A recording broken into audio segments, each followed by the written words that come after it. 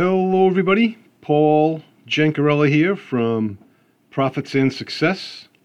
Here to bring you another podcast episode from Marketing Motivations. And today's insight is essentially Mark's gospel. Not the whole thing, but in today's gospel, Jesus, he said, "To the one who has, more will be given." So in other words, the more love you share, the more love will be given to you.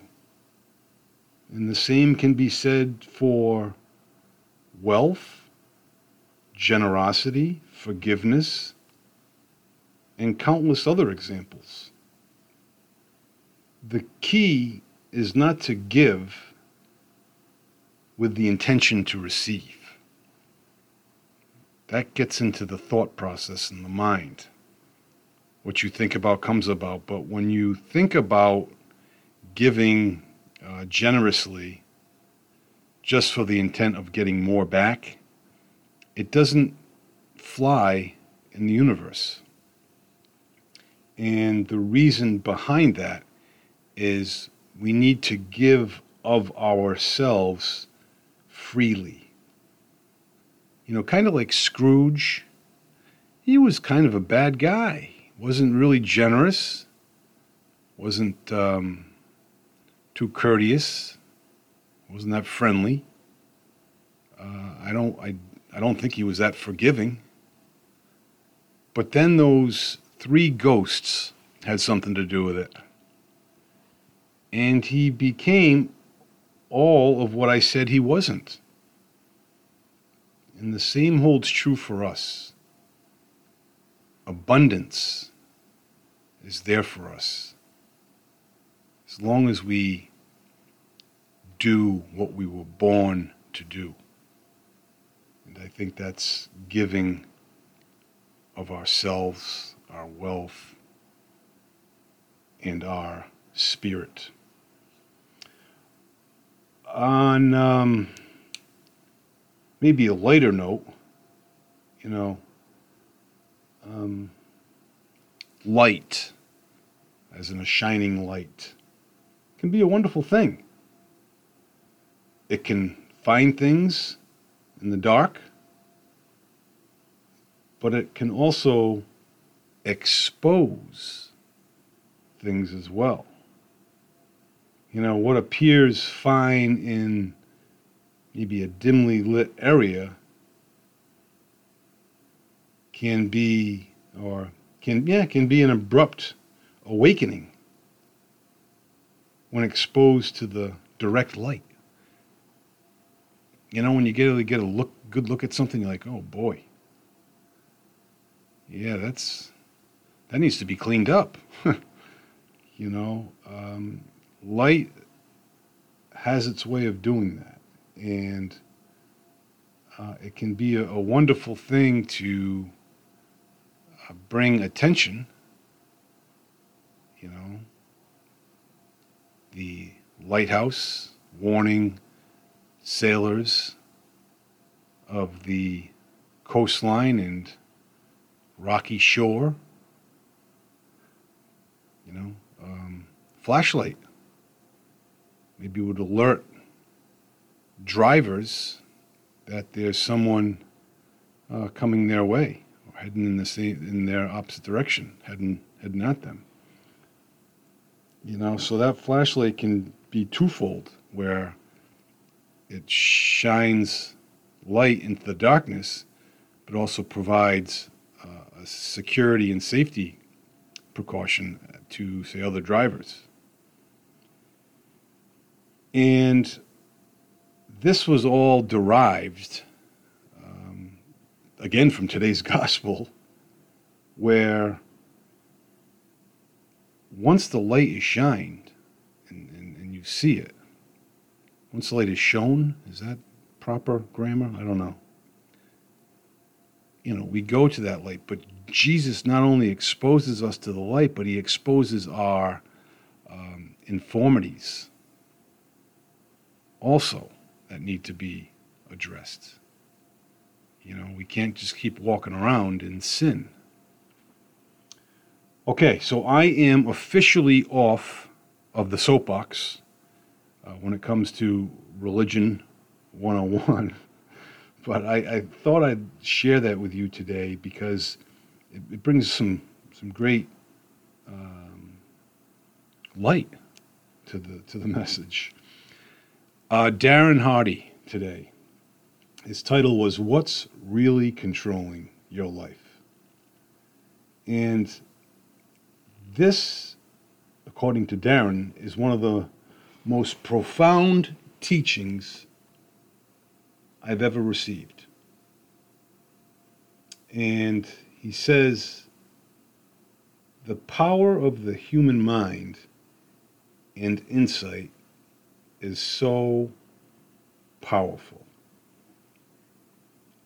And Darren goes on to say, your mind has essentially two parts.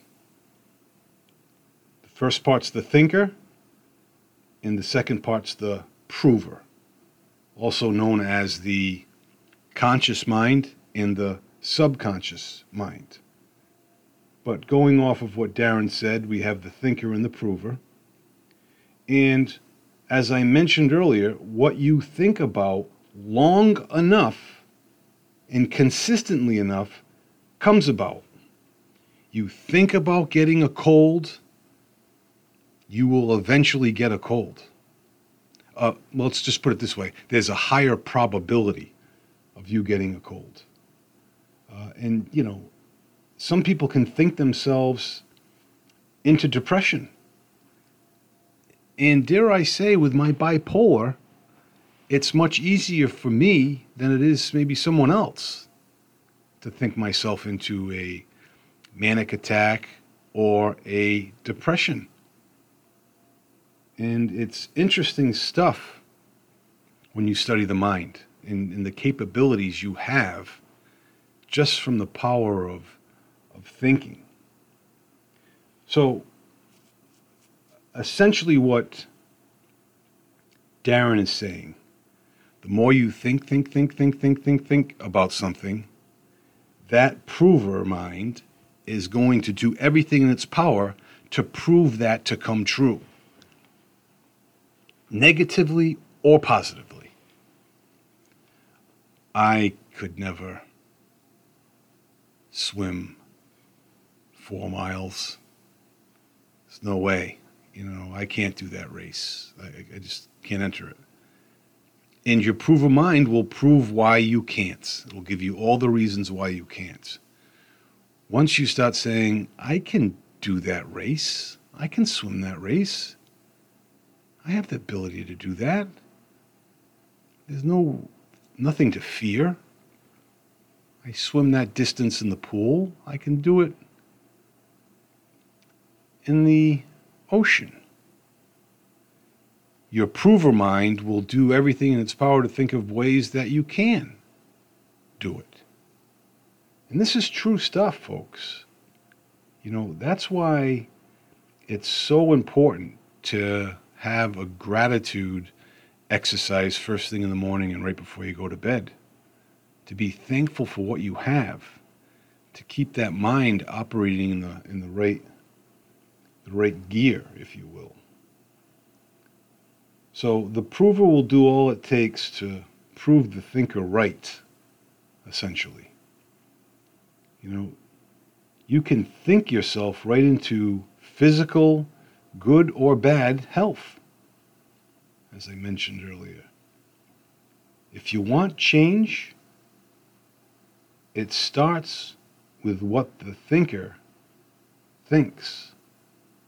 And it's the honest-to-God truth. Now, you may say, well, geez, how do I do that? Is it just a matter of a thinking exercise? Well, part of it is. Part of it is thinking what you possibly want, whether it's an income value, whether it's a particular job.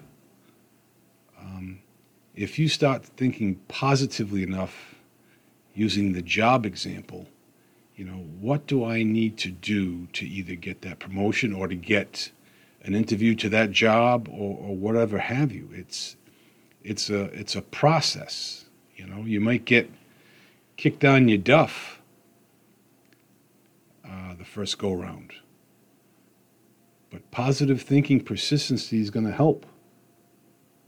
And the insight of the day today is there is simply no substitute for having your own positive attitude. And that stems off of what we're talking about. Positive attitude is everything. Attitude is everything. If you can have a positive attitude and truly, truly believe, have faith that what you want is going to come true, you are so far ahead of the game, it's not even funny.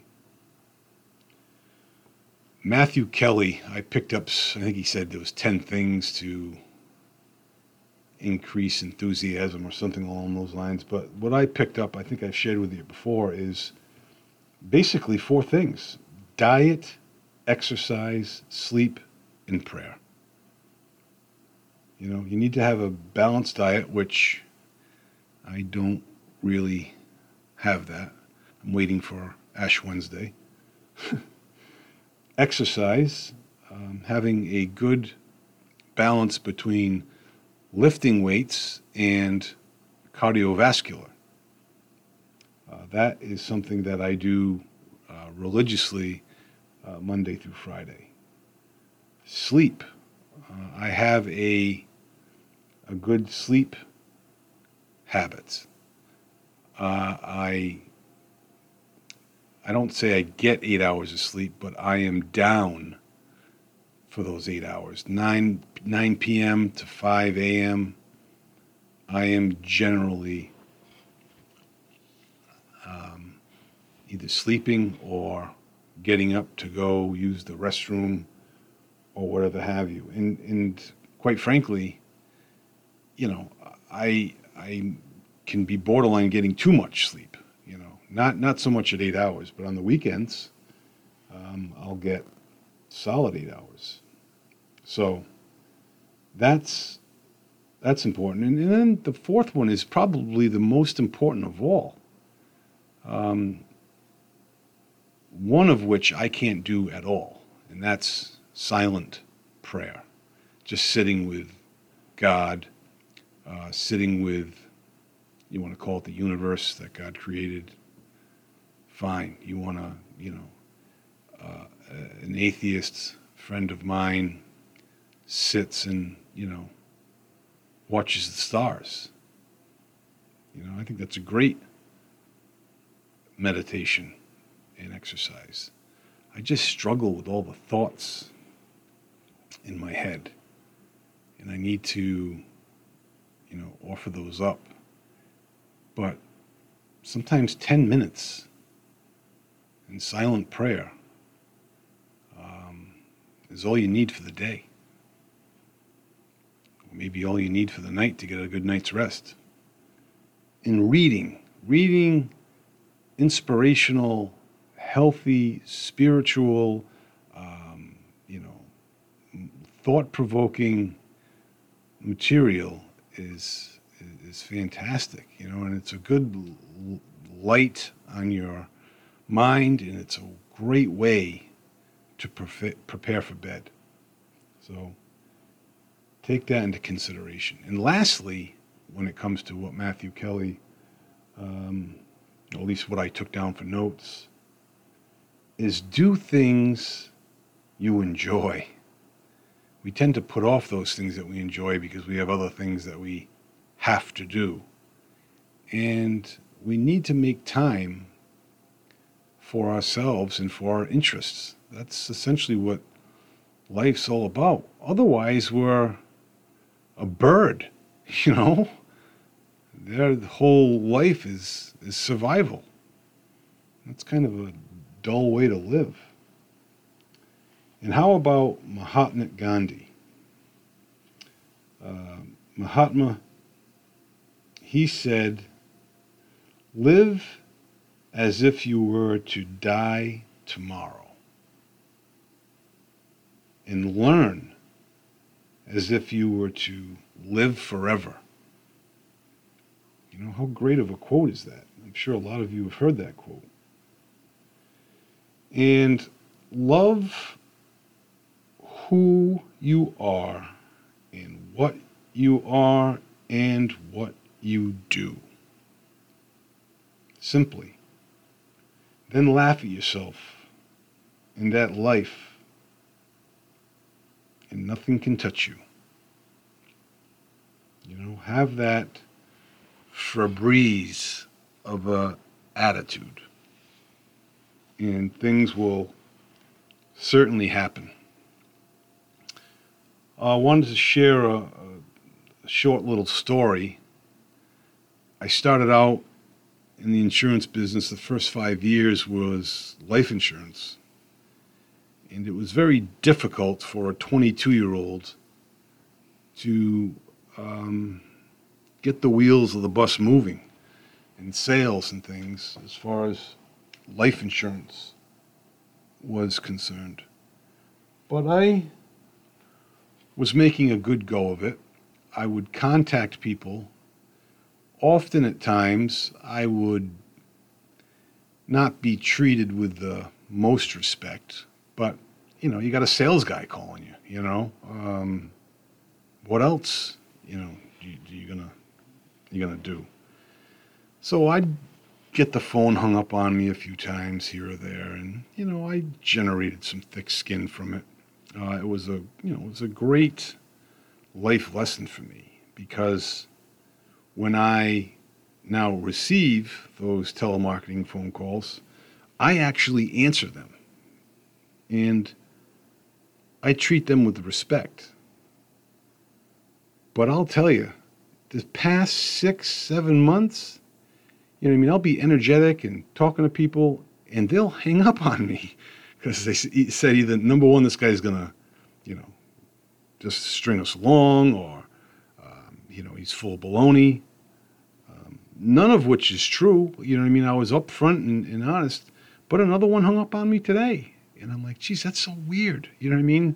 So I've gotten hung up as the salesperson and as the customer. It's crazy.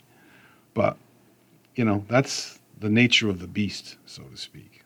So I will leave you guys, or leave you all, or leave you folks, however you want to interpret it, with that. And I will check in with you, Lord willing, tomorrow.